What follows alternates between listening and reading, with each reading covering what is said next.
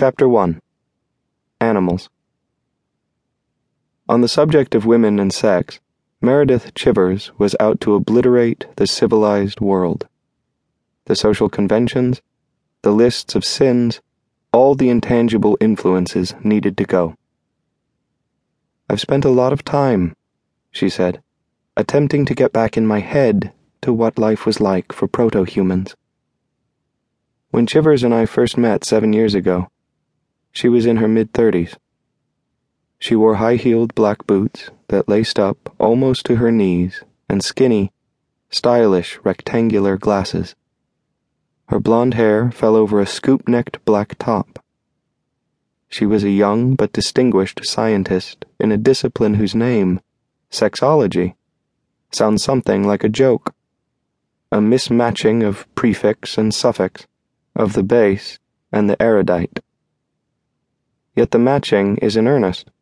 The ambitions of the field have always been grand, and Chivers's dreams were no different. She hoped to peer into the workings of the psyche, to see somehow past the consequences of culture, of nurture, of all that is learned, and to apprehend a piece of women's primal and essential selves, a fundamental set of sexual truths that exist inherently at the core. Men are animals. On matters of eros, we accept this as a kind of psychological axiom. Men are tamed by society, kept, for the most part, between boundaries, yet the subduing isn't so complete as to hide their natural state, which announces itself in endless ways, through pornography, through promiscuity, through the infinity of gazes directed at infinite passing bodies of desire, and which is affirmed by countless lessons of popular science. That men's minds are easily commandeered by the lower, less advanced neural regions of the brain, that men are programmed by evolutionary forces to be pitched inescapably into lust by the sight of certain physical qualities or proportions, like the 0.7 waist-to-hip ratio in women that seems to inflame heterosexual males all over the globe, from America to Guinea-Bissau. That men are mandated, again by the dictates of evolution, to increase the odds that their genes will survive in perpetuity, and hence that they are compelled to spread their seed, to crave as many 0.7s as possible. But why don't we say that women, too, are animals? Chivers was trying to discover animal realities.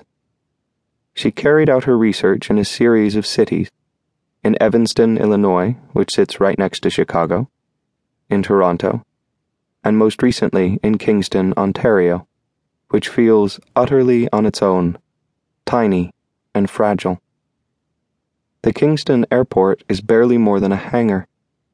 Kingston's pale stone architecture has a thick, appealing solidity, yet it doesn't chase away the sense that the little downtown area, on the frigid spot where Lake Ontario spills into the St. Lawrence River, isn't much more formidable than when it was founded as a French fur trading post in the 17th century. Kingston is the home of Queen's University, a sprawling and esteemed institution of learning, where Chivers was a psychology professor, but the city is stark and scant enough that it is easy to imagine an earlier emptiness.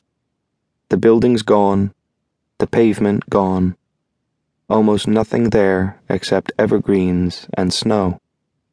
And this seemed fitting to me when I visited her there, because to reach the insight she wanted, she needed to do more than strip away societal codes.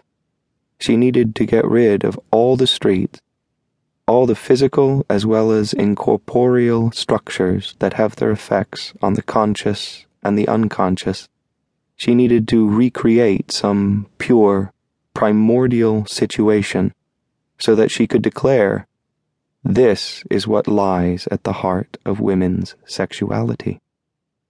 Plainly, she wasn't going to be able to establish such conditions for her studies.